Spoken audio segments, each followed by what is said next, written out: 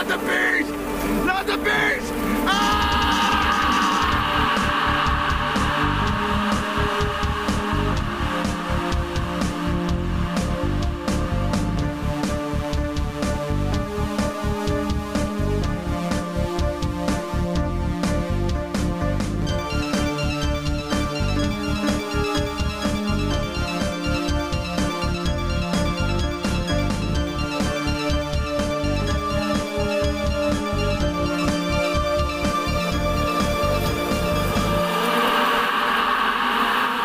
Hello and welcome to Not the Bees Horror Podcast, the very first episode.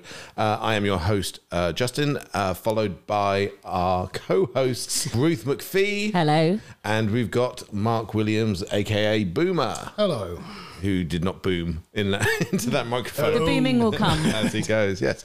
So what is Not the Bees Horror Podcast? It is a dive into different themes, different horror themes, movies, of course, because why not pick a visual format when we are doing an oral podcast? But we are going to do each episode a deep dive into the theme, different themes within horror. We each pick a movie based within that theme, and then we discuss. Sometimes we may argue, we probably won't. We do have pints of beer in our hands, so... I do want some arguing. Do you? Yeah, I'm hoping. Lively debate, sliding into arguments is what I want. Don't tell me why. If I want to argue with you, I fucking will. Peace and love, everyone, you know. Speaking of peace and love, let's dive into our first theme. And today's theme, our very first one, is the world of cunts. Oh, cults. The world of cults. Quite similar in many ways. Yes, absolutely. Cool. So, I tried to do some research on movie cults, and it's very difficult to do. It's impossible. Every time if you want to know about cult films, yes, but not films about cults, yes, Google doesn't work. So that's the trouble. Yes, that's very difficult. But what do you think the first one was? Do you any? I'm pretty sure it was the Black Cat, wasn't it?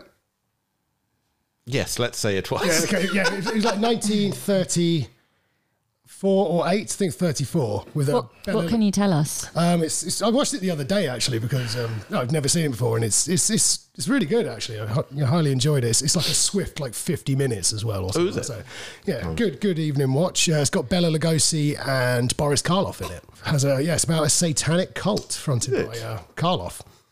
I think that a lot of the early cult films were satanic in nature, weren't they? Yeah. The cults were. The fear of Satan is infiltrated film quite early on. Yeah, Satanic Panic. Yeah, well, that was more towards the 70s and 80s, wasn't it? Yes. But yeah, filmmakers got their money's worth out of that, didn't they? Just a nice rhyme. I quite liked. So yeah, Black Cat. It's not about a black cat then? There is a black cat in it. Is it? But most shockingly in it, for 1938, someone gets flayed. Do they? Yeah. You got Boris Karloff just taking a scalpel. Wow. No, sorry, it's Bela Lugosi taking a scalpel to Boris Karloff's face, and there will be spoilers in this podcast, by the way. I should probably have mentioned that. If you want to watch any of these films, you probably should turn it off, go watch them, and then come back again before we start ruining all the films. Yes. I think if I haven't got round to watching a film that was made in 1938, that is fair. Yeah, you've had a good 8 years to sort it out. What is the time limit on when spoilers are acceptable? 2 years. 2? I've arbitrarily decided. It's only just on free streaming by that point. Well, that's your chance. Oh, fair enough. Once it's on Netflix, it's open field, I think. Open goal. Yeah. So, did you do any more research? Any research on film The main cults? amount of research I did, because again, it's really hard to find anything out about cults in films rather than just cult films. So I just ended up doing more research just into cults themselves and just trying to That's the fun stuff, though. Yeah, I love doing it. If it's got... even I had to get myself a new pair of glasses lately, so I made sure I got myself some clear aviators, cult leader classics. And my wife was asking me why are you just looking at only glasses that make you look like a cult leader? Because I just have this obsession with cult leader sunglasses. That's a great band name. That should be Cult leader sunglasses. I'll at least do an album called that. But yeah, I mean, most of it is just about. Yeah, I mean, one of the things I found quite interesting because it's like what makes a cult and what makes it a religion. Where's the fine line between? That's what I was just looking at dictionary.com and just trying to see what it came up as a definition. Just number of members. Yeah, definition of a cult is a group of people with extreme dedication to a certain leader or set of beliefs that are often viewed as odd by others. So it has to be viewed as odd. It's a bit. I've seen other ones that which are a bit like more where if there's like a living figurehead at the front of it, then it's a cult rather than a religion, because otherwise you'd be worshipping like an omnipresent deity of some type, like in Christianity. Yeah. But Scientology, I was going to say, I think the big grey area is Scientology, isn't it? And that's what. I suppose is the biggest modern cult, if you like. And I was thinking about, I was like, I'm surprised there aren't more films about Scientology. And then I was like, no, I'm not, because they all basically own Hollywood. And it's probably frowned upon to make a film about how insane Scientology is. I think the ones they make themselves to promote it are insane and insulting enough. Like, we've all seen Battlefield Earth, right? No, I'm going to admit on this. If anyone hasn't, I actually highly recommend you do, just to watch a catastrophic clusterfuck. Good times. So, yes, I was going to go with that line of questioning. What's the difference between a cult and a religion? I mean, again, it's mostly, it is like, say, that weird sort of line is like, if there's a living person at it, then it definitely has to be. Which is then confusing, like, does Buddhism count? Because the Dalai Lama keeps coming back.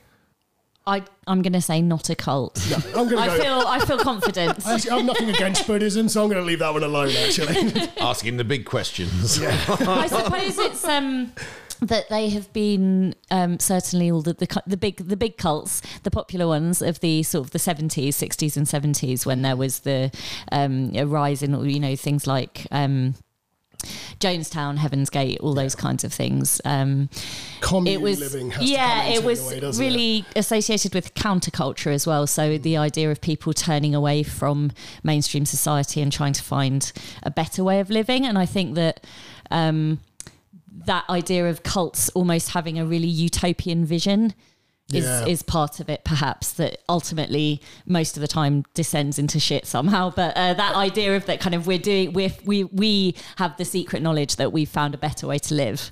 It's like when you watch any cult documentary or a documentary about cults, then they always follow the same trajectory, really. That doesn't bother me because I love it. But it always starts off and you are always like, this actually looks lovely. What a lovely way to live. We're having such a great time. Everyone's equal. Oh, wait, he's abusing them. Yeah. Just like halfway through, it's always, and then he diddled all the members. Because there's always some diddling going on. There's a charismatic man at the front of it, diddling people behind closed doors. That's your definition of a cult. That's when you know you're in a cult.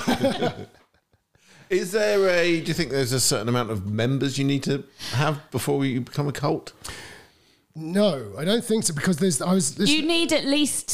you need more than, I reckon, 2, because if it's 2, you've just got a leader and then one other person, I think. I think they're called something like the Sons of Thunder or Children of Thunder. Children of Thunder. Isn't there only like 2 Three. of them? 3. Is that including the leader, though? Yes. So you fell into my trap. And one of the others is the brother of the leader. Yeah. So I don't know if that even counts as a proper member. If anyone hasn't looked up the Children of Thunder, if you just want to watch the stupidest people in the world attempt to commit crime, it's so pleasing. They're a crime cult. Yeah, they kept trying to extort money out of people, and then... It just descended quite quickly into murder, didn't it? And it didn't need to. They just kept like, right, so we've managed to swindle this money out, better murder him. Wait, why? Why are you murdering this person? Just to be on the safe side. But they're so incompetent, they've just fucked up every murder they did. Yeah. Yeah. I didn't know. I thought it was just crime and petty theft you were talking about, but then I just... Wikipedia is telling me Glenn Taylor Helzer is a self-declared prophet, former cult leader, and spree killer. Yeah. I think they emerged from Mormonism. They did, yes. So that, I suppose, it's Mormonism gone awry in a way. I think, wasn't it something like Mormonism was too liberal for them? Because you know how like just easy Mormonism is. He's dead. Oh, well. Yeah, death penalty. I don't wish anybody dead, but I'm not sad. Victims 5. Span of crimes between July 30th and August 7th. He did a lot very quickly. Yeah. It descended quickly into madness, I think. And criminal penalty death. I mean, if you're looking at death count, I guess Jim Jones is going to be number one, the big boy of the cult world. Also had great sunglasses. Well, sure, he's the icon. That's because of all the drugs he was doing. What he needed to hide his face. He had to hide his red eyes. I do have a question about this along the lines of that, but it ties into one of the films we're going to be talking about later, so I'm going to hold it off to that. Okay. All about death cults. But talking to that, should we dive into the films? Yes. Yes, partly because I've heard that there is a three-sided dice and I can't get my head around it. So I need to see the three-sided dice. I have it in my hand. I had to look it up. Like I sat there for ages when you messaged saying I've got a three-sided dice. I go, that doesn't work. How is this possible? I mean, technically, it does have 5 sides. But it can only land on 3. That's even more confusing. Shall I pass the dice round? I think we need to. It feels like we're getting into like a theoretical physics podcast with the three-sided dice. This is mad.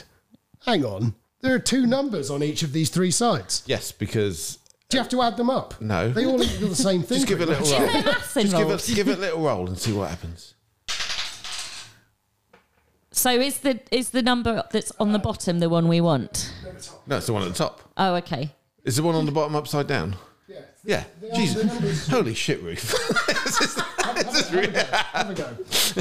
Oh, it's very light. I know. It's very small. Oh. Okay, I get it.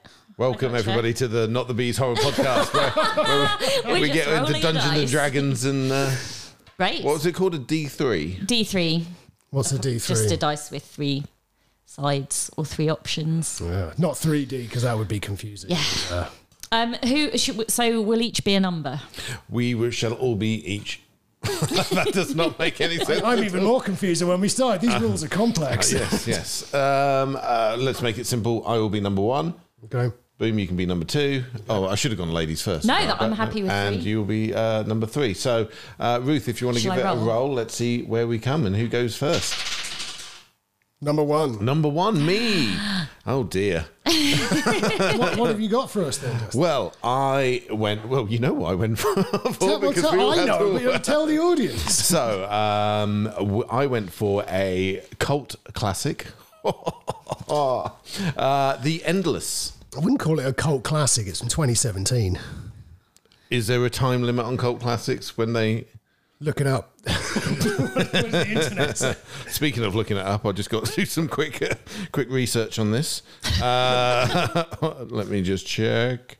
Yes, so The Endless, which was released in 2017, a pseudo sequel maybe to Resolution. Sort of, yeah. In the Resolution universe. Certainly, yes, in the Resolution. Definitely. In literally the same locality. In the same locality, yes. Directed by Justin Benson and Aaron Moorhead, who both star and directed. Yes. And written by Justin Benson.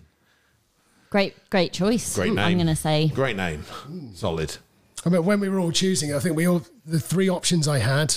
So you 2 have picked 2 of those. So I'm absolutely happy with everyone's choices. But yeah, it's an interesting one. So you should probably start. Yeah, tell us explain to us why you've picked The Endless. It is, and this will go into my question about death earlier that I mentioned earlier. So The Endless is about 2 brothers who escaped in their youth from a UFO death cult, apparently.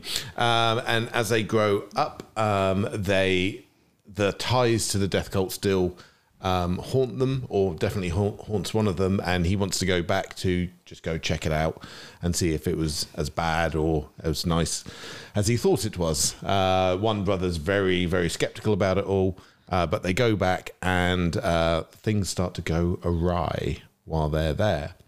And it all is more than you think. Yes. It's all much more complicated than you think. If you haven't seen it before, you're not guessing where that film's going. No. I would say, and we have said spoilers, it's a film about cults, but the cult isn't the problem. Yes. And actually, I was thinking about it in conjunction with my pick. And I think with The Endless, it's almost like you think it's about a cult and it ultimately isn't really at all. Whereas the film I've picked, you kind of don't think it's about a cult and then it is. Yeah. So it's quite a nice contrast in that way. Very much so. Very good. So what was I going to say about this? My question about the death cult kind of thing. What makes a death cult a death cult? Is it the fact that everybody dies? Yes. Because, well, no, I get that. But they, in all the blurb for this film, for The Endless, they describe themselves as escaping from a UFO death cult. Yes. But no one has died. So I don't understand why they... And if they're planning to die... Well, they're going to ascend. Yes. Okay. So that's another hallmark of cult things is like sort of using terminology of things to mean something else. To mean your own thing. And no one's like, I'm in a death cult. No. People just say, oh, we're going to a better way of life, or Heaven's Gate, which was a kind of UFO cult. The same thing, like they thought that they were going to. They didn't think of it as death. They thought they were jumping on a comet, didn't they, and going off to live a perfect life in the stars somewhere. I mean, maybe they did. Maybe they did. They probably did. They all just bought new Nike shoes and then died.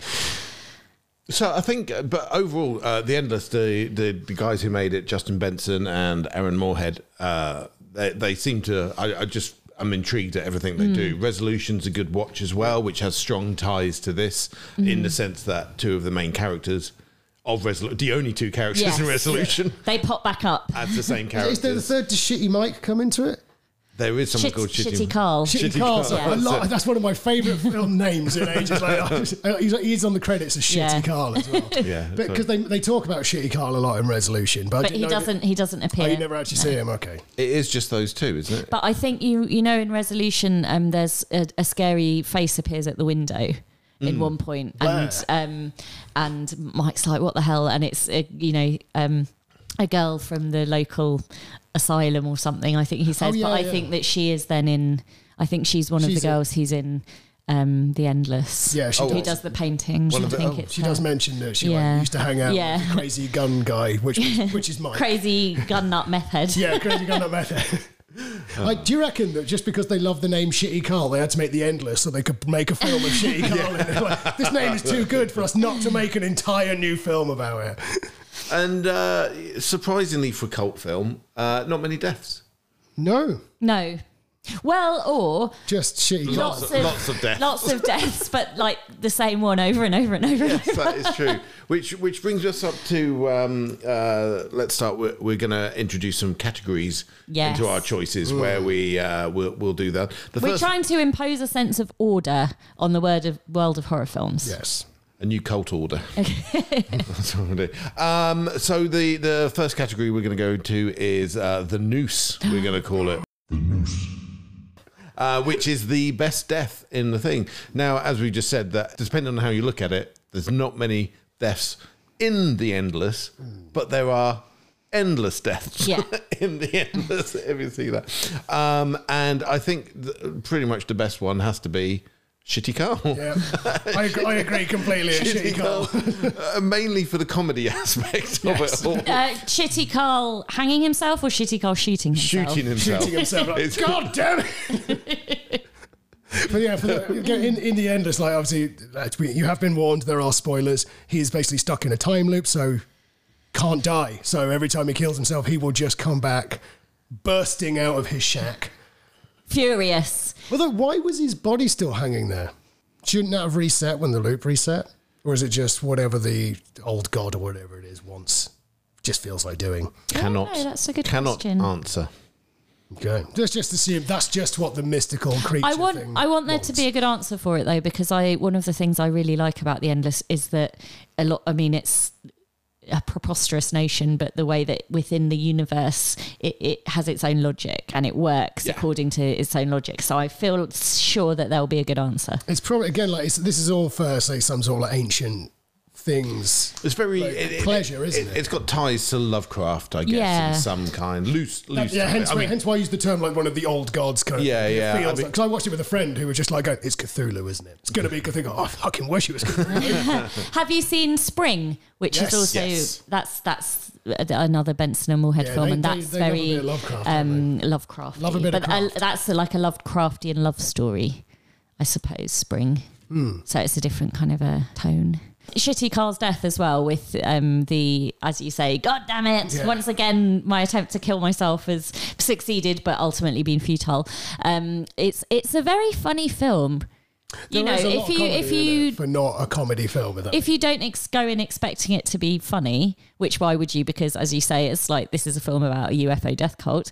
It's really quite hilarious in parts, and I think that's one of the reasons that it's so brilliant, because it balances that really well. One of the good ways to do with things like that is if you do have like comedy moments, it lulls you into a false sense of security where you start to like you're enjoying watching it and it's like quite nice. Then if something disturbing happens, it's all the more jarring because you've been taken out of that state of comfort. Yeah, I just like with the film itself. I just think it's done in a way that there's some nice, surprising elements that you haven't seen in sort of cult movie type things. I do like the tug of war.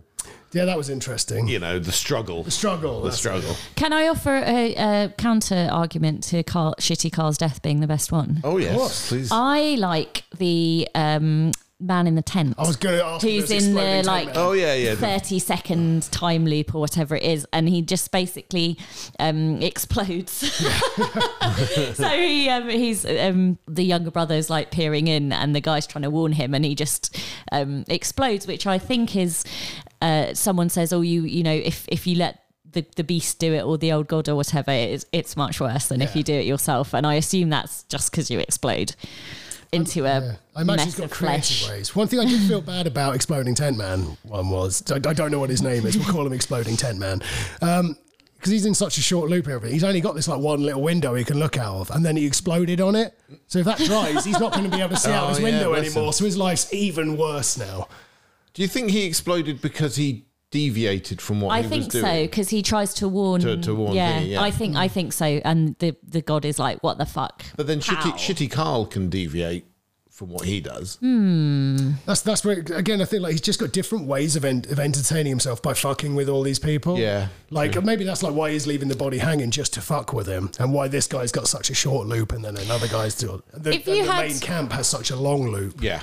Because there's more of them and maybe finds that entertaining to... Yeah, you want to let the human dramas play out, don't you? But when they're on their own, you can just find a different way to fuck with them. How many 30-second loops do you think it would take before you went completely insane? I don't know. Are you supposed to be able to break someone psychologically within 24 hours or something? Or is that just something that's not true I heard on television? I was going to say, was this fact come out in research? It might have been, by research, it might be watching Criminal Minds. I don't know. That sounds too quick. But I think if you would do just the same thing give it a week. Every 30 seconds for a week, because you can't sleep either. No, you'd be demented. I mean, surely, people working at Amazon would be all destroyed within... I think they are all destroyed. Yeah, that's true. Yeah, very true. Oh, there we go. Customer service comes first. Absolutely. Fuck you, stuff. Signed Bezos. Oh, dear. We're not planning on releasing this on Amazon podcast. So. No. Next category is the axe. The axe. What would we cut from the movie? The rope. I don't know. It's pretty perfect as it is. Is it slightly long? It's an hour and 51 minutes. No, it's not too long. No, I think it's a good length. No, it's a good length. This is really difficult. I tell you what, I have one. If I have something I would cut. Oh yeah, but so at the very end, when they are just getting through the barrier, you see them make it and they survive. I would have cut it so you don't know. Oh, very good point. Ooh. That way you don't know if they succeeded or if they've just gone back to the start. Boom, a man of mystery. Yeah, I love an ambiguous ending. I don't agree. I'm pleased. I feel happy that they got out. Also, I think, and I may have completely misread it, that I feel like, isn't there a suggestion that they haven't got out? Oh, I see. Because isn't there, they look at the picture again. It's something about the picture. I feel it's significant. So there's this. Didn't they say they did the picture and they'd left it where their parents had died in the car crash? And when they come back to the camp at the beginning of the film, one of them's like, oh, it looks like, this can't be the one we did because it looks like new. And I feel like that, to me, that suggests they've already gone into the area where the loop is beginning, because that's like they've just done it, so that's not outside the area. So I don't know. I wonder if the ending is still a little bit ambiguous, and there is maybe a suggestion that they think they've got out, but they haven't. Interesting. Yeah. Interesting. Beard stroke. There's also the comment at the very end, isn't it? Isn't it one of the last lines, something about the petrol gauge? Yeah, that's being true. Empty. It says it. Yeah. It's always empty. But Yeah. Yeah, I think there might be little hints that if you want to, you could kind of read it as, who knows, they may be fucked after all. Yeah, that's it. That's all I can think of. I have very few complaints about the film. I think it's excellent. quite difficult, isn't it? I can probably say more about your two picks. What I would cut. I know people are going to want to cut shit out of mine. Worst character, I would say this is called The Pit. The Pit. Worst character, who we would throw in The Pit. I would probably go with Aaron. Really? Yeah. You find him a bit sarcastic? No, I find him really annoying that he keeps on wanting to go back and do all this thing, and while Stop being in a cult. yeah, exactly. Oh, but I want to be in a cult. No. But They're going to ascend soon. That sounds fun, right? I mean, he is. He's off. do you have a younger brother? No, I am the younger brother. All right, I was. Damn it! Am I going to get some hard truths on this podcast? Is that what? No, I wondered if you were projecting about kind of having an annoying younger brother that doesn't do what you tell him to do. But I mean, basically, Aaron's following his penis, right?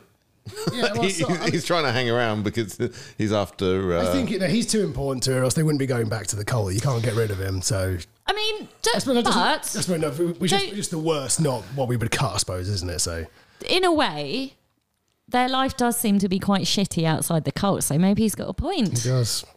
They're just drunk all the time, from what I can tell, in the death cult. Every day just boozing. I thought you were going to start off saying like they're just drunk out in their normal lives. And I'm like, what? No, and then Aren't we all? he says, anything that could happen here can't be as shitty as our lives out of it. So I'm just, maybe he's. Did he see the exploding man in the tent? Yeah, he hadn't considered the exploding at that point, I think. Or the state of shitty Carl. Yeah. I would consider what's the guy in the white shirt who doesn't stop smiling the whole time. I find him annoying, if anything. Oh yeah, no, the Tim? creepy one. Is it like Smiling Tim or something like that? It sounds like it could be a thing. Well, I mean, they weren't that literal with shitty Carl. And then there is no real. My last category was the final girl. But there isn't. But there is. I mean, there's several girls who. But they're not final because no one else fully died. No, that's true. Anyway, Yeah, that category will become more apparent as we go fruitful when along. we get to something like slashes or something.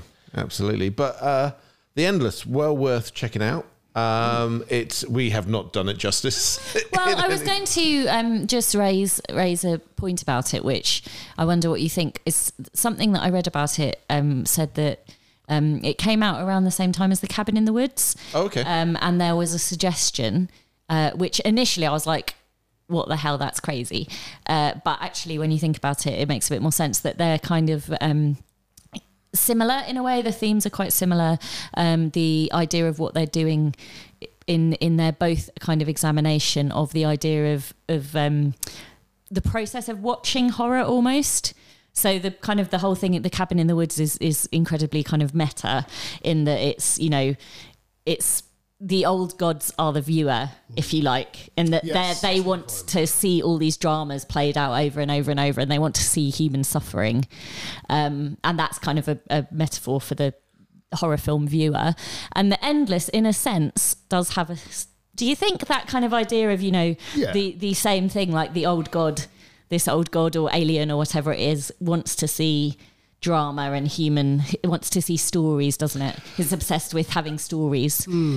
It's very true, but both films do take away free will from the main characters. Like, if you're stuck in a time loop, you don't have free will because you are constantly going around. I mean, I suppose within that, whatever time you have, you can do what you want. But ultimately, you have an end, basically, before it all starts again. And then Cabin in the Woods, people are there. The people in the cabin think they have free will, but they're being manipulated to behave in particular ways. Absolutely.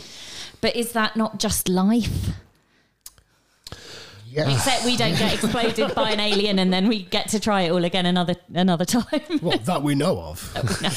Anyway, I thought that was quite an interesting comparison because it's not necessarily something I would have ever thought of, really. I'd not considered that. So I'm glad you brought it up. The idea that it's actually about film viewership, or it's about our obsession with stories. No, I like it. Yeah. So let's move on from The Endless. Would you recommend people watch it? Highly recommend. Absolutely, and I would actually recommend you watch Resolution first. Yes, because I think you'll get a little bit more out of The Endless if you've already seen Resolution. Would you recommend Resolution though as a film? I'd recommend both. Highly recommend. Have a double bill. Oh, yes, why not? Yeah. And then like a spring chaser. Yeah, to cleanse the palate. There we go. Spring has got a lot more, I would say. I haven't seen it for so long, but it's a bit life affirming. Yeah, absolutely. It's basically a monster romance. Yeah. Yeah. And that's lovely. Moncom.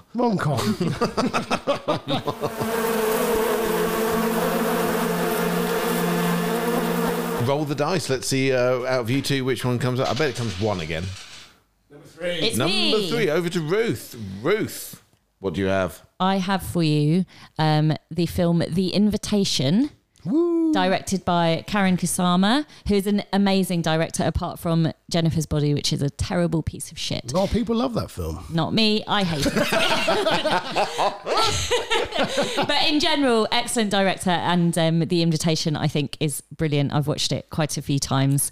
The first time I watched it was a few years ago when I was off work sick, and I was just basically spending all my days downloading horror films and watching as many horror films as I possibly could. So I'd almost gone into a little bit of a kind of a horror film slump, and then I watched The Invitation and it was kind of just absolutely stood out as being incredible, and I love it. And as I said earlier on, it is about a cult, but you're not really sure it's about a cult until quite a long way through the film, and then you're kind of like, shit. They do joke about it several times. Yes. Actually, give a rundown about what the film's about. Okay, so the film is, it's sort of, you almost think the setup is a little bit like one of those sort of one setting. It's all in a house, pretty much, a house up in the Hollywood Hills in this very kind of exclusive neighborhood. And it's a group of friends who haven't seen each other for several years, I think at least 2 or 3 years. And the main character is Will. I'm sure we're going to hear more about him because he's played by Logan Marshall Green, who we all have some thoughts on. And my main thought is he looks like Tom Hardy, but anyway, and he's going back into the house that he used to share with his ex-wife. They had a terrible tragedy, which, as the film unfolds, you learn is that their son was killed in a kind of freak playing accident, as far as I can tell. Exploded in a tent. Oh dear. And so for him, it's the first time he's been back to this house, and all his old friends are assembled there. And his ex-wife Eden is apparently behaving in a kind of a strange manner. Her new boyfriend David is there, and they start to bring up some strange ideas through the course of the film. And Will is convinced everything is wrong, something strange is going on, and he gets very suspicious. Everyone else thinks he's being paranoid. Ultimately, it's a death cult. Yep. And Eden and David try to poison them all with mixed results. Hilarious consequences. My initial thought of this was that you said at the beginning, you said, you don't think it's a cult, but then it turns out it is. Yeah. And this is probably going to sound really, really stupid, but on second viewing, I knew the answer already, but it was a lot clearer. It was a lot clearer right from the off. Well, I mean, once you know something, it's hard to not know it. You know what I mean? Like, I think that the reason that it works and that it's able to kind of maintain that sense of, you know, is Will right that something is horribly wrong, or is he paranoid, or is he still so grief-stricken by the death of his son that he can't really tell what's going on? And it manages to keep that balance because of that focus on the kind of the grief element. yeah. So that almost distracts you, and you're like, oh, you know, obviously this tragedy in the past has happened. You know, is Will completely paranoid, or? And he's right. He's right. I mean, there could have been like the twist, I guess, at the end could have been that they were all just fine. Yeah. And Will was the problem, and he went on a big spree. Or, That's true. Or maybe his wife or his new girlfriend could have been the one. That might have been a better ending. I think as well, once you know what the ending is, once you know that Eden and David are planning to poison them all with barbiturates in their toast, not their Not a piece of crispy toast. a drink toast. They have a digestif at the end of dinner. When you watch it again, I think the actress that plays Eden, I think she's called Tammy Blanchard or something. She is so good at. She has like these kind of mad eyes. So she's got this kind of fixed smile all the time, but her eyes are kind of. Something's weird and wrong in her eyes, and I think she's really good at that kind of barely suppressed kind of mania. I think that's great acting. I would absolutely agree with that. I always found, like, when I was watching it and they were at the party and everything going on, whenever she was speaking or anything like that, there was just something very unnerving about her throughout. And I was like, shit, clearly, why are people, like, you know, hanging around this person? This is all they. And then they do flashbacks when they do the flashbacks and things are normal. I'm like, oh, she seems really nice. Yes, before the terrible tragedy. Yes. Because you do, again, I think you watch it and you're like, God, why are these people friends? They don't seem to really have anything in common at all. But the implication, of course, is that they were all quite different before this terrible thing happened. I think it's for me, one of the interesting things about cults is psychologically, why are people drawn to these things, and ultimately why are people drawn to things which can be incredibly self-destructive, and I think that the answer that The Invitation gives to that is this idea of like grief and guilt. And, you know, grief and guilt seem to be the things that have everyone in this cult is driven by these emotions. I suppose a lot of cults in general tend to basically almost prey upon broken people, like just people who have either lost something or like have always been searching for something. So they're presented with this, like everything the world's offered them so far hasn't fixed them. But they kind of want to be fixed. So someone has all the answers. Like, if you do all these things, your life will be better. I mean, it's a lovely idea, isn't it? Yeah. That there's just an easy answer. Like in the film, Eden says, she's like, you know, when you're feeling sad or unhappy, you don't have to feel that way. You can just stop feeling like that. It's like, that would be great, but that's not really how actually emotions work. No, I like their like disturbing friend that they've invited to dinner, who's not part of the main group. Like when he tells a story about how he killed his wife. Pruitt. Yeah, Pruitt. That's it. Terrifying Pruitt. He is a very intimidating man because Shitty Pruitt. I like when he says like, but I've just like chosen to forgive myself. Yeah. At which point, obviously, like what's his name again? Logan Marshall Green's character. Will. It's like, wait, no, that's not okay. You can't just do this. No. I think for me, when I watched The Invitation as well, I'd seen Zodiac, and Pruitt, the guy that plays Pruitt, plays the person in Zodiac that it's kind of leads you to think that he's the Zodiac killer, and he's absolutely terrifying in Zodiac. And I think he has that really, because he's quite a big guy, and he has a really kind of quiet menace about him. Like quite a soft voice as well, which like when someone's like softly spoken is scarier than if someone screams at you. And like when you also have like the large intimidation factor, because he's a very big man. And has one of those terrible haircuts where he's completely bald on top, but insists on clinging to that side. You know, like the Frasier. Absolutely, absolutely. Pruitt's greatest sin in your book, terrible hair. Yeah. Well, other than killing his wife and just being all right with that now, but... I'm going to dive straight into a spoiler. Dive in. I'm going to dive straight into a spoiler. So Pruitt tells his story. Disturbs quite a few people. One of them, it's too much. Yeah. She gets up and leaves. Pruitt follows her. Yes. What happens? Probably kills her, doesn't he? Oh yeah, I that's think that he probably conversation. does. I really want him to not kill her because I feel like she, of all of them, does the right thing. Yes. She's like, I'm getting the hell out of here. This is fucking crazy. But yeah, the implication is he follows. Absolutely, the implication is there. Yeah, we don't know though. I mean, we'll never know. I find it. I love it. I think it's a really tense scene because you're expecting something to happen. Yeah. You think something's going to go on, and I like the fact that. What's Logan's character called? Will. Why can't we remember this? I know, right? It's because of your love for Logan himself. Yeah, we should get this out of the way. Like, all three of us were chatting on a group message about this. Like, we all just have a huge crush on Logan Marshall Green. Not apologising for this. And He's an Michael incredible Houseman for me as well. Yes, exactly. Very handsome man. Yes. One thing, Eden, she has phenomenal taste in men. She has picked two incredibly handsome men. It's like, whoa, it's giving me the vapours. I'm getting a little hot in here just watching this film. Yeah, I find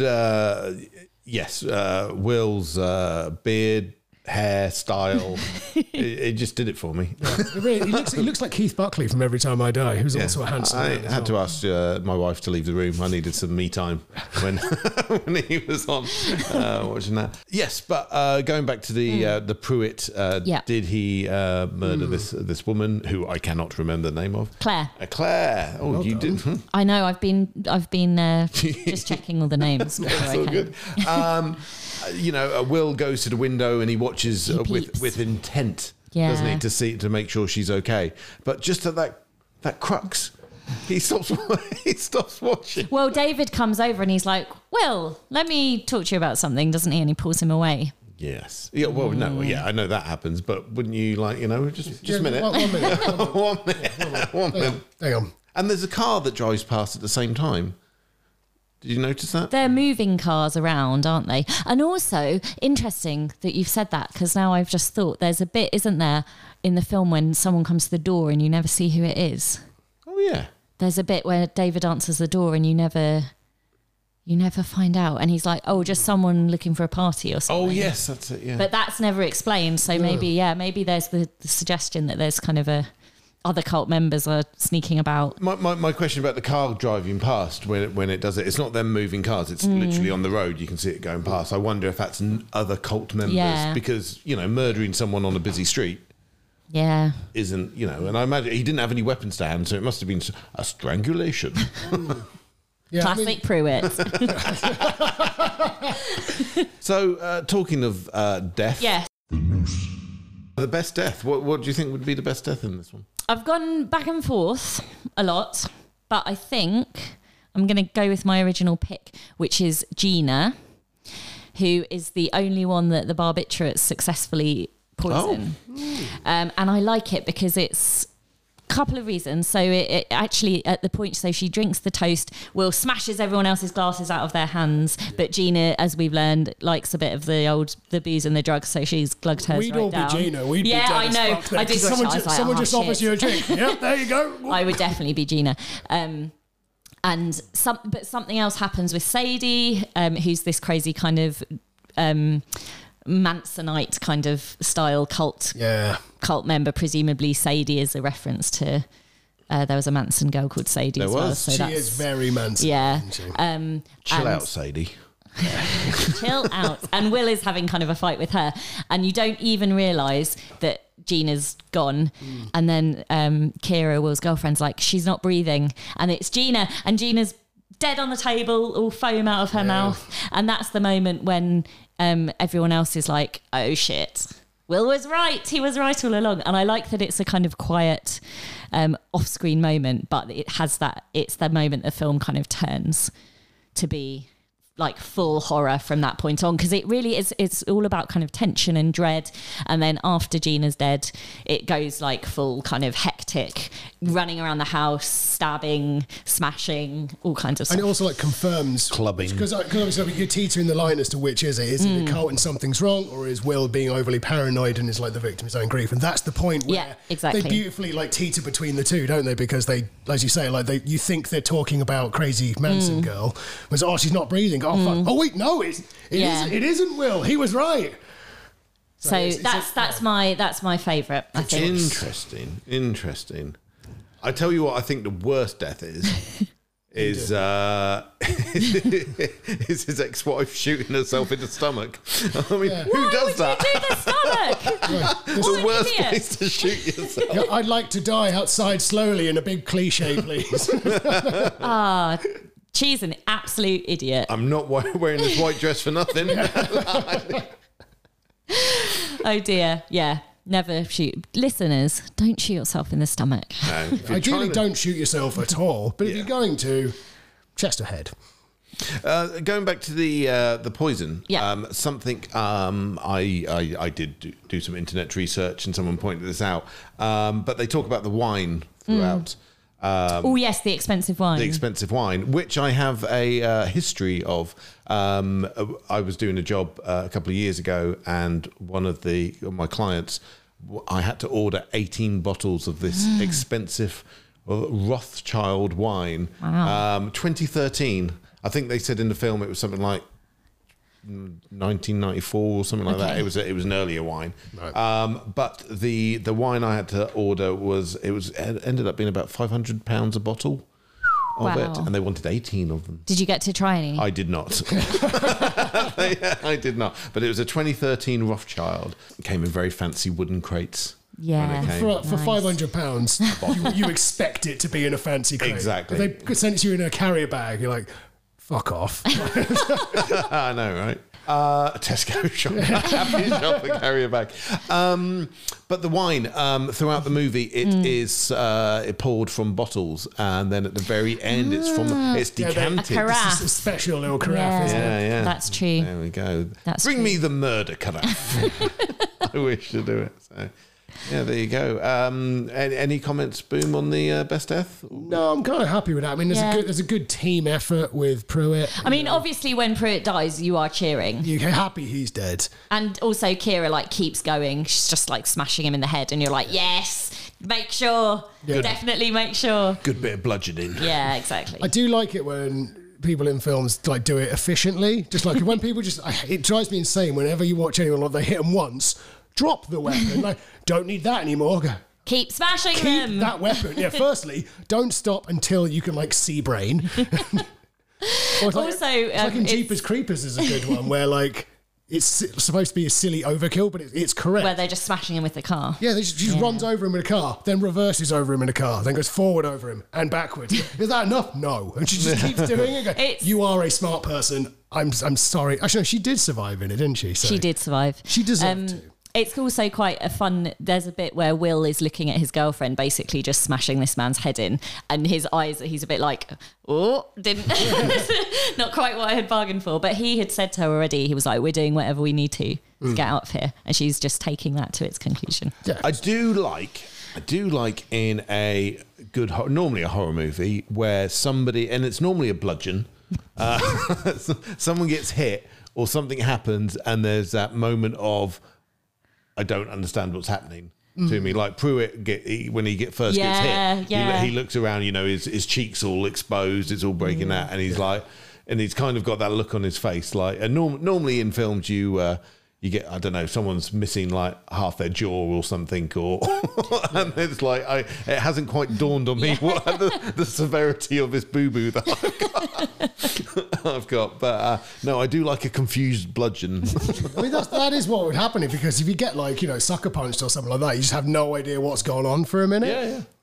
I mean, we saw it in the Oscars the other day, didn't we? Chris Rock he handled it well. Good credit to him. But fuck you, Will Smith, and all your Scientology friends.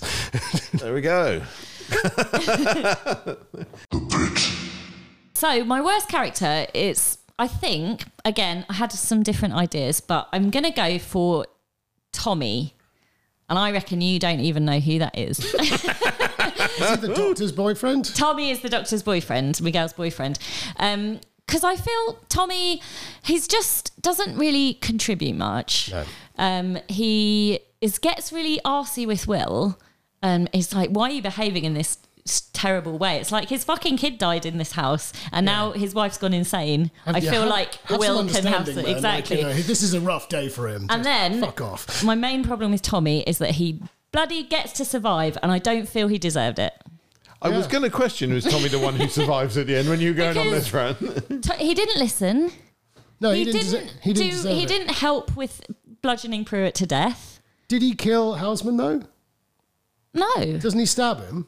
Maybe. Yeah, he does. All right, fine. Tommy deserves to live, but I think we all would have rather Houseman stayed alive. Yeah, right? well, just him and Logan Marshall Green, and they just bro down and go off into the sunset together. I was going to say I would have preferred Ben to survive because Ben was my favourite of the gang. Because you get quite a bit of Ben background, don't you? He was a much more filled out character. And I just was at the end like, really, Tommy's the one. Tommy's the one here. Push him down the cliff. I like the fact at the very end when Tommy comes back, you don't realise he's still alive. Yeah.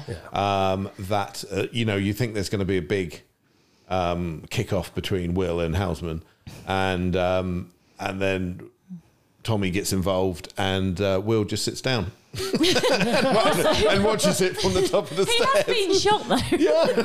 And also at the end, Tommy's like, I'm going back in to get Miguel.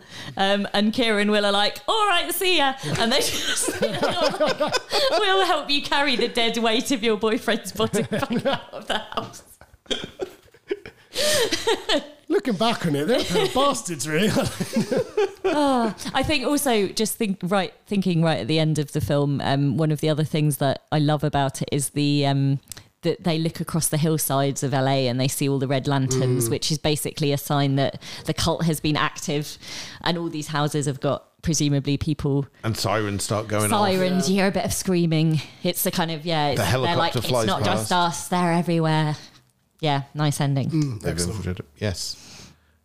I did think, and it's a very personal joke that you two will get, but anybody who's listening to this will not. But I would like to see a remake of this called The Invite, just to piss off Bob.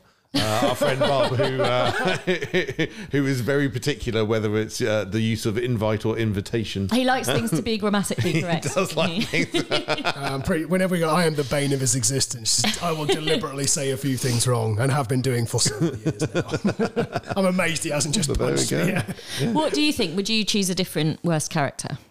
No, I completely agree with you, actually. Everyone else, I mean, the other option was... what's his name who arrives to the party late? Oh, Choi. He has... Basically, Choi's just a plot twist, yes, isn't he? He's just a device, so he doesn't really count. But without him, you wouldn't have that section of film where, like, he gets that voicemail saying, like, I'm outside now, but he's not there. So it just adds another layer to it. So he's more necessary, but I do agree with you. The other guy is useless. Anyone else, I would rather have someone else have killed Houseman. Yeah, and someone else to survive. Ben, yeah. Is it Ben? Yeah, nice Ben. Yeah, I like Ben. He went through a lot. He got slapped in the face earlier on for no reason. That was the sign of Eden's madness, wasn't it? Coming out. In fact, the veil kind of lifted for a second. Yeah. Oh yeah, no, I liked him. Yeah. He was good. Poor old Ben. And also he just got stabbed by the lunatic. And also another realistic reaction where she just slaps. She's like, "What the fuck? What? That is." Sorry. I was probably going to go. Worst character for me was Sadie. In the fact, did you think she was a bit over the top? Especially if you're trying to coerce people into a death cult, you don't need somebody. Her and Pruitt. She's a honey trap, so she's useful for certain members. She's a honey. That's straight up by Betty. That's her role. But she's just funk. She's too insane. It's like, calm the fuck down, Sadie. We're trying to kill these people. Don't give it away. Yeah, don't give it away. Pruitt, what the fuck? Shut up with your stupid story. There is, while Pruitt's telling the story about how he killed his wife, again, it's all very sort of subtle and clever, but you can see that Michael Houseman is sitting sort of still, but he's like his hands, he's like twisting his hands all around. And again, watching it back, you're like, he's basically just thinking, this isn't ideal. He's like, shut the fuck up, Pruitt. But he can't say because he has to be all cool and a good reaction from Ben as well. Lots of good reactions in this film. All the reactions to everything are very realistic, because once he tells a story, just like Ben's like, what the fuck? Oh, that's awkward moment. Are we seriously listening to this fucking lunatic? Yeah. What do you think the ultimate... this is going to sound stupid again, but the ultimate end game for them was obviously to murder everyone. Yeah. But did they want to take them with them? Well, that was the thing. I think that the thing that is... Eden is sort of convinced herself that again, this idea, I don't know if they say ascending, but it's going to kind of a better It's a classic place, cult thing, isn't it? Like whatever your ascension is, or use whatever word you use, transgression or anything, or like... So basically, Eden thinks she's doing them all a favour. So she's like, I have gathered together all my favourite people to take this journey with me. Yeah. So arrogant. White saviour. Literally in a white dress. Exactly. There we go. None more white. Until it goes red. I was just wondering, because cults normally are, our special place is just for us. You've believed for this long. That's true. You know, actually, that's it's true, not a case of we're going to take as many of you with us. Bring all your friends. like the Jehovah's Witnesses. Is it like 144,000 or something like that? Yeah. There's only that much space. It's apparently their heaven is quite small. Is it? Yeah, I mean, look it up. It's something like that number. It's 144,000. Yeah, and you've just got to work your way up the rankings so you have that secure place. And bizarrely, that's through recruitment, I believe. So, which makes no sense. Surely that's counterproductive to your cause. That's true. Yeah. Who'd have thought that it wouldn't make sense? Yeah, sorry, I'm asking a little too much, really. Yeah, my mind's going all over the place. So maybe when they get to a certain amount, they open up Paradise 2. Or something that they go to. I don't know. It's hard. I'd say we'd include the boyfriend. What's his name? Choi. Not Choi. Oh. Miguel's boyfriend. Oh, you just axe him totally. Get rid of him. But Doesn't serve a purpose. I have got an answer, but I love the film and it is nearly perfect. I find the bit where Choi's appeared, Will's like, shit, I've made a mistake. Everything's lovely after all. And then, I just will so happen to open this laptop and watch a video of Father Joseph or Dr. Joseph just telling everyone to do the final step. That's a bit, for me, that was a little bit contrived. I'd agree with you. Again, I agree it's a near perfect film. I've watched it 3 times now and I've just absolutely loved it each time. As soon as I finished watching, I went to my wife and like, fuck, I love that film. I just really, really love that film. It's a great choice. But yeah, I think that's probably the only. But I can forgive them that, because I think in every other way, it's just to make it clear. Yeah. Why? Because I suppose you do need some sort of device there, because Choi's turned out to be all right. Yeah. He's accepted. He's just being weird. There's nothing going on here. So you need to get him back in that zone of this place is fucked. But I think that could have been done in maybe a slightly less clunky way. Yeah. Anyway. I would toy with maybe losing the flashbacks. Do we need the flashbacks? I think maybe you're right about that as well. But they do, like you say, they do show why everyone is so keen to make the evening work, I suppose. Oh, yeah. Why they're all like, we do really love Eden from the old days when she wasn't a crazy cult maniac. Stomach shooting. Yeah. The final girl. Well, there is one. Sure. Kira. I'm just thinking, you don't feel very well. Wow. No, I'm just like, maybe I want Will to be the final girl. Can't though. He's got long hair. Very true. He's not a kind of alpha male type. So No, but I mean, anyway, no, I guess she's all right in it, but I wasn't necessarily happy that she was Kira. the final girl. Yeah, because to be honest, the film could have succeeded perfectly well if she wasn't in it. she did bludgeon Pruitt to death. Someone else could have bludgeoned Pruitt to death, though. They could have kept Miguel alive. Or kept Ben alive. Keep Ben. Ben could have bludgeoned Pruitt. Yeah, Ben should have bludgeoned Pruitt. The boyfriend should have died. I've forgotten his name already. Tommy. And Tommy. Forgettable Tommy. No one cares about Tommy. He could have died. Ben could have survived. And then it's finally with Will and Ben at the end. Perfect. So I think it's quite clear. Invitation we recommend. Absolutely. Absolutely. Good. Yes, I would. I enjoyed it. My wife hates horror films. She watched it. Kind of. She was doing work at the same time, popped up, kept on asking questions throughout. So that's how I tell she's invested time in it. And no, it was all right. Great. Liked it.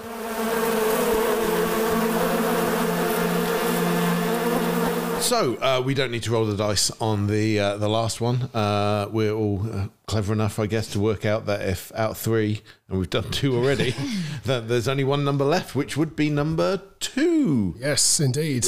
Roll the dice anyway. Let's see if it comes up a 2. It does! Hey! There we go. There we go. Number 2 now. So, boom. Your choice, classic affair. Yeah, I've gone for... So I actually wrote like a really sort of like well thought out long rundown of the film. I didn't know if we were supposed to be doing this or not, but you two have gone very casual, so I will do the same thing. And just... I think as we go along, I may probably take more notes. Okay, I did have things like, so well, I've gone to cut to the chase. I've gone for 1968's The Devil Rides Out. Yes. So yeah, it is. I'm a big Hammer horror fan. That's. I'm sure we'll cover Hammer horror at some point. So I was umming and ahhing about whether I should choose this one or not. But again, it's fertile ground, though, isn't it? It is. There's so much. There's so much there, and I'm a big fan of the film. It's not perfect. We'll cover this later. I'm looking at you, Ruth, especially because I know there's something you want to bring up. But no, I just really like that film. It's just got a good old classic satanic cult in it. So we've gone for some you two have gone for nice, like slightly more unusual ones, like a bit more off the beaten path of things. And I think all 3 of these work quite well as a broad scope of cults. And this one's just kind of bog standard, good versus evil kind of story about a satanic cult.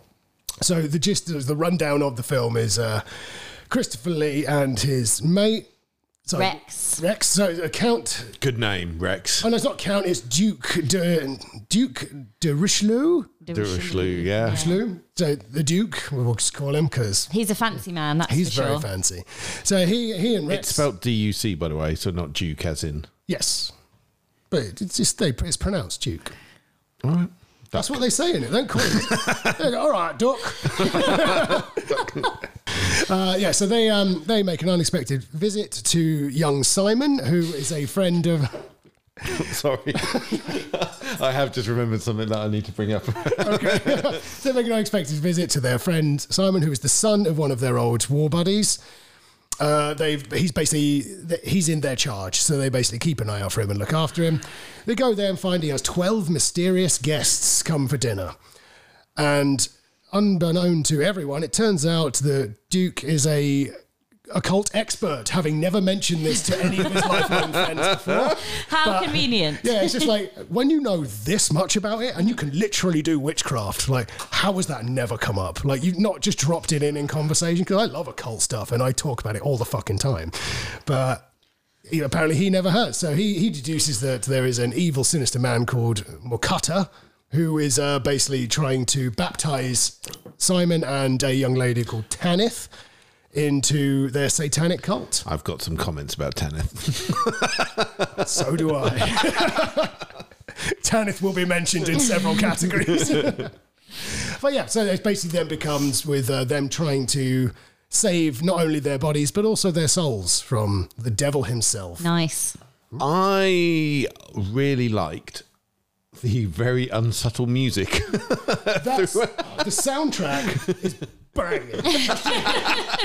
Just that it's so big, and it's just like when it's just so dramatic. Yeah. It goes from like 0 to 1,000 immediately as soon as the score kicks in. Absolutely. And if you want to hear an excellent cover of it, by the way, Phantomas is the director's cut. So Mike Patton and his super group of people do a cover of The Devil Rides Out. Oh, wow. In that. Okay. That's really cool as well. A bit of Dave Lombardo and King Buzzo doing it as well. So lovely. Yeah, highly recommend that. Here's a question for you. Christopher Lee or Logan Marshall Green? You can't do this to me. Wait, what am I doing with them? Well, just, You've got 2 hands. Because a skiing holiday, you're saying. Christopher Lee in every film, but also especially in The Devil Rides Out, he's like ludicrously handsome, isn't he? I wouldn't say he's ludicrous. I know you fancy him a lot more than I do. I think. But he's I think looks-wise, I'm going to go with Logan Marshall Green for looks, but for presence and just, oh God, I wish you were like my dad. Maybe my uncle. I'm not going to get rid of my dad. I like my dad a lot, so I think that's how I would go. You would just straight up marry him, though, wouldn't you? I wouldn't marry him. So we do like marry, shag, kill. No. He's such an astonishing presence in anything. I love that, film especially. I love that story. I don't know if you've heard it of. Obviously, Christopher Lee was in Lord of the Rings, and they were talking about when his death scene, and he did a scream or something like that, and and Peter Jackson said, no, I wanted to be more like this, and Christopher Lee was like, have you ever heard a man being stabbed in the back before? Because I have. Kind of thing, very thing, and it's just like back away. How do you direct Christopher Lee though? Like, I want you to do this. I think no. Okay. I don't think you can. Anyway, sorry, I've derailed the. No, it's absolutely fine. Yeah, so derailed the discussion. Where do we head from? Well, I really liked. I didn't really like. I got excited when I was reading up about Devil Rides Out, and it was based on a story or a book by Dennis Wheatley. Yeah. Yes. And I got. Maybe I've got the name completely wrong. No, that's the name. It is Dennis Wheatley. I'm just trying to think. But isn't the director of like Kill List another That's cult also film? Dennis Wheatley. No, that's Ben Wheatley. Ben Wheatley. Shit. But I don't think they're related. They are not, and this is what Sadly. when I saw that I got really excited. Yeah. I was like, oh, I wonder if they're related, and there's a nice little That would tie be wonderful here. if they were. But there is no tie. No. For a minute there, I was a bit concerned. As I was saying it, I was like, isn't his name Ben Weasley or something like that? Was I? Ben Weasley. When Potter. No, but Dennis Wheatley, who wrote a load of spy books or something like that as well. This is I think it's a bit of a departure from. Yes, But I think he's a big fan of the film, though. Apparently, so he was very happy. And it's Christopher Lee's favourite film. His favourite Hammer film, at least. Screenplay by Richard Matheson. Yes, of I Am Legend fame. Yes. What made you choose The Devil Rides Out over all the other satanic cult films? I don't know. I just think like it's like the sum of its parts I really like. I love the score to it. I love Christopher Lee. I think Charles Gray does a great job. Charles Gray is great in it, He's yeah. just wildly charismatic as the cult leader. He's the villain. Did he play? He played Boldfeld, didn't he? Yes, as well. Blofeld. So Blofeld. both Blofeld. Sorry, Boldfeld. in Boldfinger. Boldfinger. So both Christopher Lee and Charles Gray played baddies in Bond films. They have indeed. So Rex is in esteemed company. I've forgotten what that guy's name is, but I don't know. There's just something incredibly like. Maybe it's a nostalgia thing, but there's something I find like it's almost like a nice big warm hug watching a Hammer horror film for me. I absolutely love it. I'll happily sit there any like sort of Sunday afternoon and just have like a Hammer horror film all night. Just something I love. They're all so posh and charming. Yeah, and it's quite not full camp, but a bit, a Yeah. little, just camp enough, isn't it? Yeah, just the right amount. Yeah, of it. and I love like you said, Christopher Lee's a occult expert and nobody knew about it till now when they open the thing and they find the chickens and he's like, my God, the significance of the chickens has immediately become apparent to Christopher Lee. Well, this is absolutely. And here's a question for you. This is what I was going to bring up earlier. Is in a blind hearing test, like where you can't see, do you think you would mistake chickens for mice?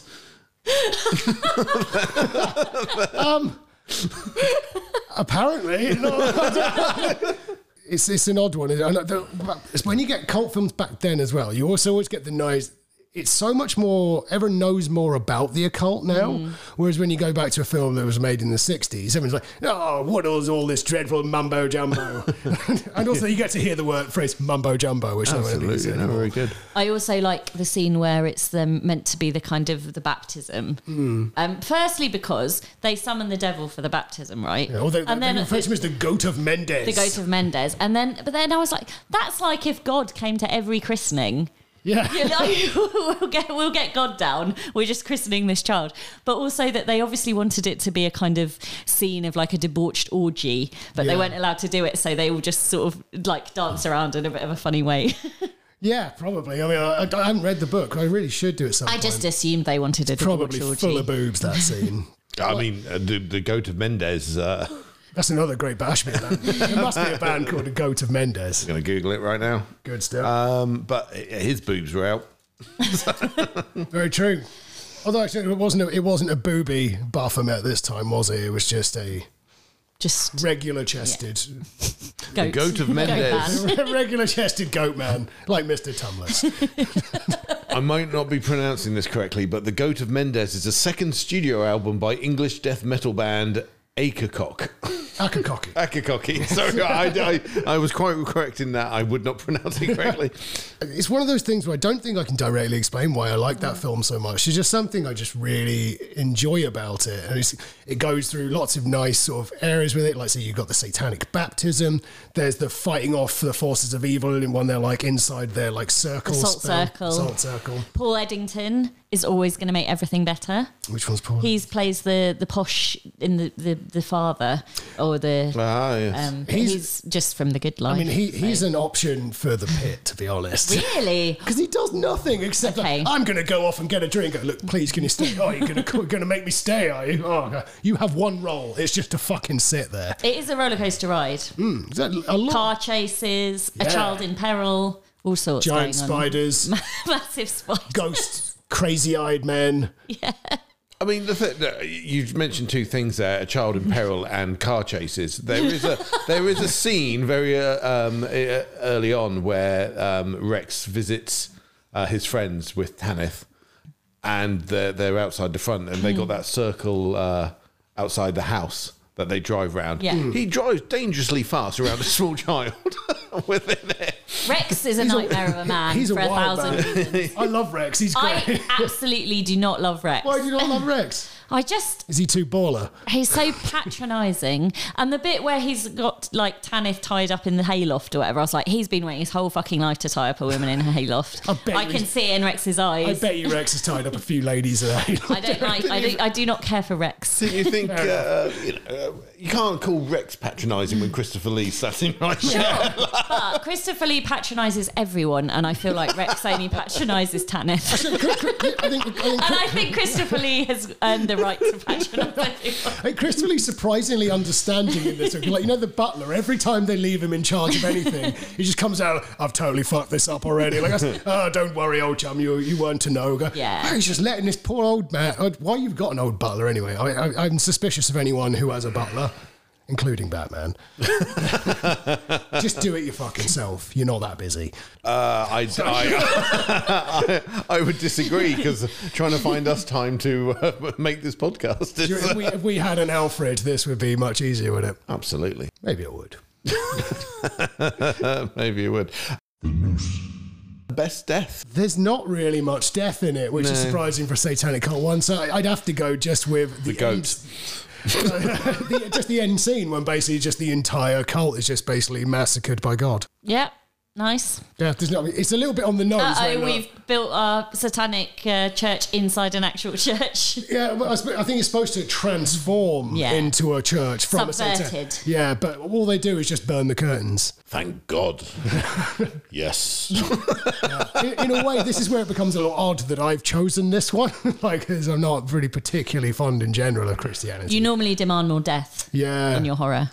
Not necessarily, though. Someone doesn't have to die for it to be an incredibly engaging horror film, though. I'm now trying to think of what I was going to say, really give me an example. Where no one dies in it, but the devil rides out. There's got to be other ones. I mean, Tanith does die.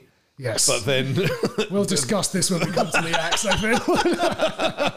Shall we just jump to the axe now? Yeah. Unless anyone else has a death they would like to talk about. No, because I don't think there will be. That's all the death there was. So, do you want to do worst character on the axe, or should we put them in one big basket?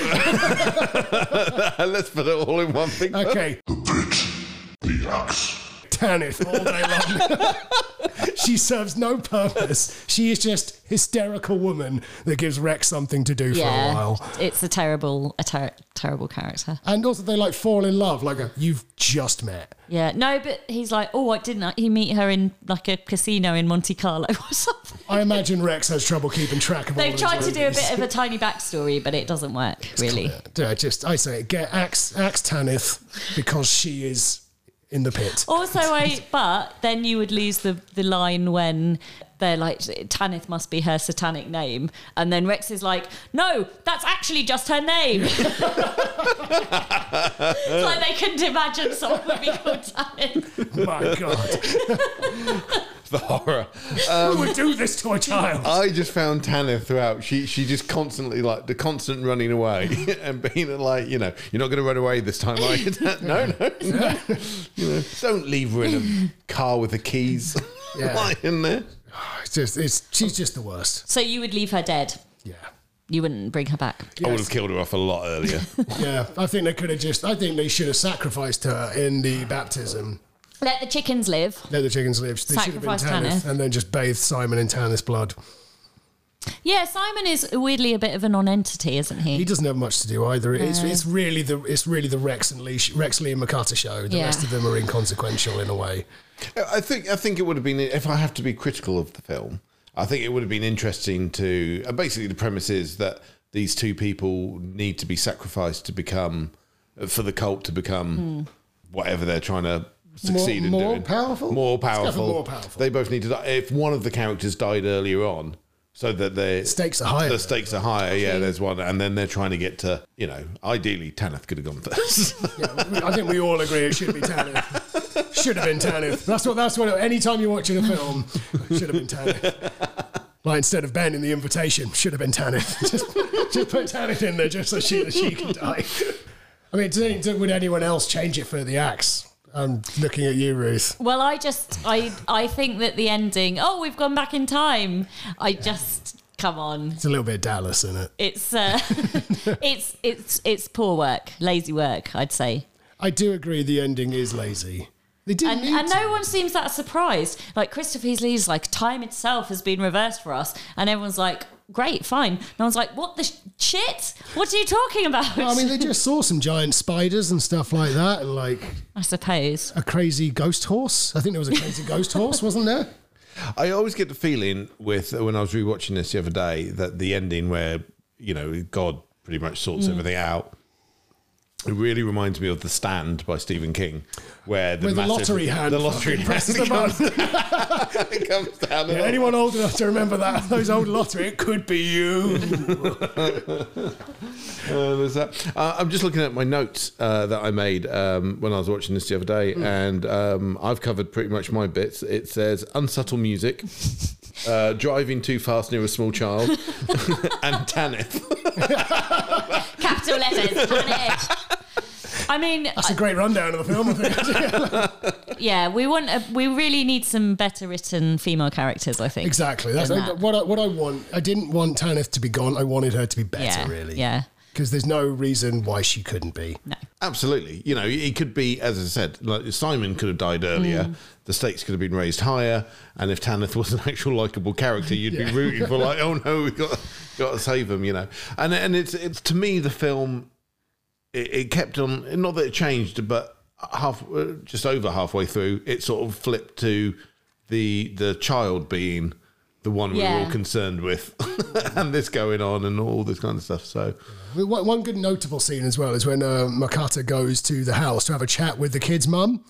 And it's just this like weird, creepy, like, I basically just need you to hand these people over. Like, no, man, I'm not going to do this. I really think you should. I mean, I don't understand why you're saying no to me, because I don't know who the fuck you are. You just showed up at my house, like, can I have these people and your kid? He's trying to do some mind power. I mean, he was succeeding until... Yeah. Did the kid show up and then ruin it? Because, I mean, that's kids. They do ruin things. They just show up and ruin things. I mean, again, as with clunky bits in The Invitation, I forgive the ending because it is great. Generally great. Yeah, good. So, I mean, so is there any other categories in that? Have we done them? We are final girl. Tanith. She's so final that she is resurrected in order to be the final girl. She can't do anything. She can't even die. I'm going to stop asking this question, like, would you recommend it? We chose these movies because we do recommend like people watch them. Yeah. I don't know how else to approach that, really. So, I highly recommend it. I don't think there's anyone it's not necessarily for. If people have an issue with old films, they might not like it, perhaps for that sense. But it's maybe not for everyone because of the satanicness. Don't know. Is that a trigger point for some people? Christian mums. But they got Christopher Lee to look at. There we go. Fighting the forces of evil. Exactly. No less. Actually, and God wins in the end. So even for Christians. This is, especially for Christians. Well done, Christians. Order is reaffirmed at the end of the film, isn't it? Yes, praise him. Yeah. I mean, I guess there are certain rules with there's certain actors, isn't there, who can't be seen to. It's Vin Diesel. He can't lose fights. He can't lose fights. Yeah. Oh, I thought you were going to say he won't do a cult film. He's made it very clear. No cults for Vin Diesel. I don't know. Hey, does the Fast and Furious universe count as a cult? Yeah. They follow a charismatic leader into reckless danger. And he is diddling one of them. Luckily, the films we chose, no diddling. Oh, yeah, good job, us. We have chosen non-diddling. Zero diddle, yeah. No diddling whatsoever. Except for the honey trap in... sure. She was a willing diddly, though, I think.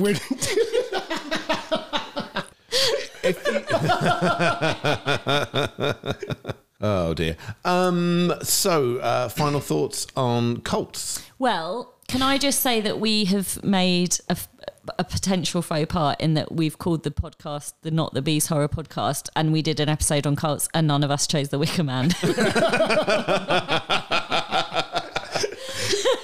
That is an excellent point, though. Yeah, we really do need to address. I love the Wicker Man. It's time will come another day. Which Wicker Man would you choose? Well, the thing is, of course, I love the proper Wicker Man, the original, but I mean, it is really fun to talk about the Nicolas Cage Wicker Man. So when we watched it, because as our part of our little film club where we just talk to each other over WhatsApp on it, it's one of the most fun ones I've done. Where it's just Nicolas Cage acting. It's endless hilarity. He's acting at a 12 out of 6 ratio. Like it's just everything is double what it needs to be. Why are you saying it's out of 6? I don't. When does anyone measure something out of 6? But yeah, that's another good question. I don't know. I think 12 out of 6 performance. Any other cult films you would recommend? Yeah. Other than the Nicolas Cage Wicker Man? The original Wicker Man? Yeah. I don't know. Christopher Lee again. Christopher Lee again. As the charismatic leader in this might come back, though, because if we cover folk horror, I think that's going to be a shoe-in for someone. We will talk about the Wicker Man then. Because, again, that's another one where I think it's actually more of a folk horror than a cult. Yeah, I agree. Cult film. I think that's why we probably didn't. Because technically, are they a cult or are they just pagans? Which is a religion. It's a bit midsummery, isn't it? Yeah. It's within that. And again, but remember back to the beginning of the podcast when we discussed they're not worshipping a single man. They're worshipping kind of like nature as a god. That's true. Which is Britain was pagan before it became Christian. So this is actually a legitimate religion that's just kind of died off, and it's still around, but not to the extent it used to be. But I'm not so sure about the human sacrifice part. That used to happen. I don't mean that. I just mean, doesn't that delegitimize them and send them firmly into cult territory? I think only by modern standards. Okay. Whereas if you were to look at say Britain, around the year 500 or something, it would have been largely pagan, and there would have been some sacrifices and things like that for various things. Get Tanith in there. Yeah, exactly. We all, she'd have been gone straight away. You probably have to do this on a regular basis. So Tanith would have been your first choice, and then Tommy. Yeah, but never Christopher. If you want a sort of full proper cult film, have you seen The Sacrament? I have. I have not. It's Ty West directing, so it's quite. Yeah. But it's basically a fictionalized version of Jonestown. Yeah. So it is, it's very very heavily based on Jonestown, but it's not. What happened there? You were? It's not. It wasn't good enough to make my choice. But I think if you want to go full cult, that's a good modern horror. I do like Ty West. I will check that out. I was watching his new one this morning, actually. Oh, is it any good? I haven't finished it. X. X. I was just getting to the stabby bits, and my wife came in, so I had to go turn it off. One I was toying with picking was Rosemary's Baby. Yeah, great. Nice. Again, I've just gone to the devil again, which is well, that's a classic go-to for me. Absolutely. It's just good source material. I mean, I was going to recommend House of the Devil, which I really enjoy. Yes. Also Ty West. But yes, Ty West. But and also the devil. And the devil, ticks all the boxes. I know. There is that, I guess, the laziness, isn't it? Of it's a cult. Oh, it'll be the devil. Let's throw the devil in it. I do like... I guess there's two ways you can really go with the cult movies, can't you? It's either it's a cult for the devil, so a satanic cult, or there is just a crazy we're all going to die death cult. Yeah, like the 70s style cult. Yeah, I mean, kind of thing. not a horror film, but you and I were discussing this at the bar earlier. It's Dude, Where's My Car? We were. There is a cult in that. Hail Zoltan. A UFO cult. It's a UFO A cult. crazy UFO cult. So, there is... Cults are prevalent in all genres of film. I don't know what you would call Dude, Where's My Car? I think it would be generous to call it a comedy these days. But more of just a massive list of things you are not allowed to say in films anymore. For good reason. Probably a cult film in another way. Yeah, exactly. I don't know what other. There are so many. There are lots of other good cult films. I'm trying to think which ones. I mean, I'm just having The Ritual. They say The Ritual. The Ritual I was going to talk about as well. Folk horror too. Yes, horror. but it does have a cult because they worship. I've forgotten its name. The creature at the end, which is The woody. That's one of. I think that's the daughter of Loki in Norse mythology. Oh, really? He had a lot of monsters. I do like a cult where what they worship is real. Yes. So I do like in Devil's Rides Out that there is Satan. there is Satan. There is the devil. Hail Satan. Title, in The Ritual, there is. Yeah, there's an actual thing. They're not just making shit. It's not such. It's actual rather than a conceptual thing. They're not worshipping the concept of like a better life or something. Oh, has anyone seen the new VHS? No. There's Hail Ratma. This weird rat man creature. Yeah, Ratma. That's like throws up acid or something like that. That's the beginnings of a cult. Yeah. There's only like 4 or 5 of them in it. I feel like maybe I would worship a rat acid monster. I feel it Just out of fear, if nothing else. I feel it's not really that dangerous because they have to like hold people down so it can vom on their face. Is it the size of a normal rat or is it big? No, it's full size. It's not like It's a man rat. It's not like. Has anyone seen Ratman? So the film called Ratman, its tagline is "The Critter from the Shitter." It's awful. I wouldn't recommend anyone watch it, but the poster is phenomenal. Oh, the other one I was going to recommend was, and it's not really a horror, is Sound of My Voice. I like that. Oh, film. that's a great film. I do Is like that that. the Britt Marling? Yeah. Yes, that's very good. Yeah, I mean, I suppose the nice thing about that is that cults don't always have to end in terror and destruction. Or death, yeah. So, or mass maybe death. sometimes it works out a little bit better. But we just like the horrible one. Yeah. And also, I think we briefly mentioned it, but Midsummer, highly recommend that one as well. It's a really good film. I know a lot of people don't get on with it. Oh, Hereditary. That one's There's a banging. cult. Yep, it's cult in that one. The Kill List. Kill List, yep, that's a good one. Old Wheatley. Oh, Wheatley, yep. Dennis or Ben Wheatley, one of the two. Very good, very good.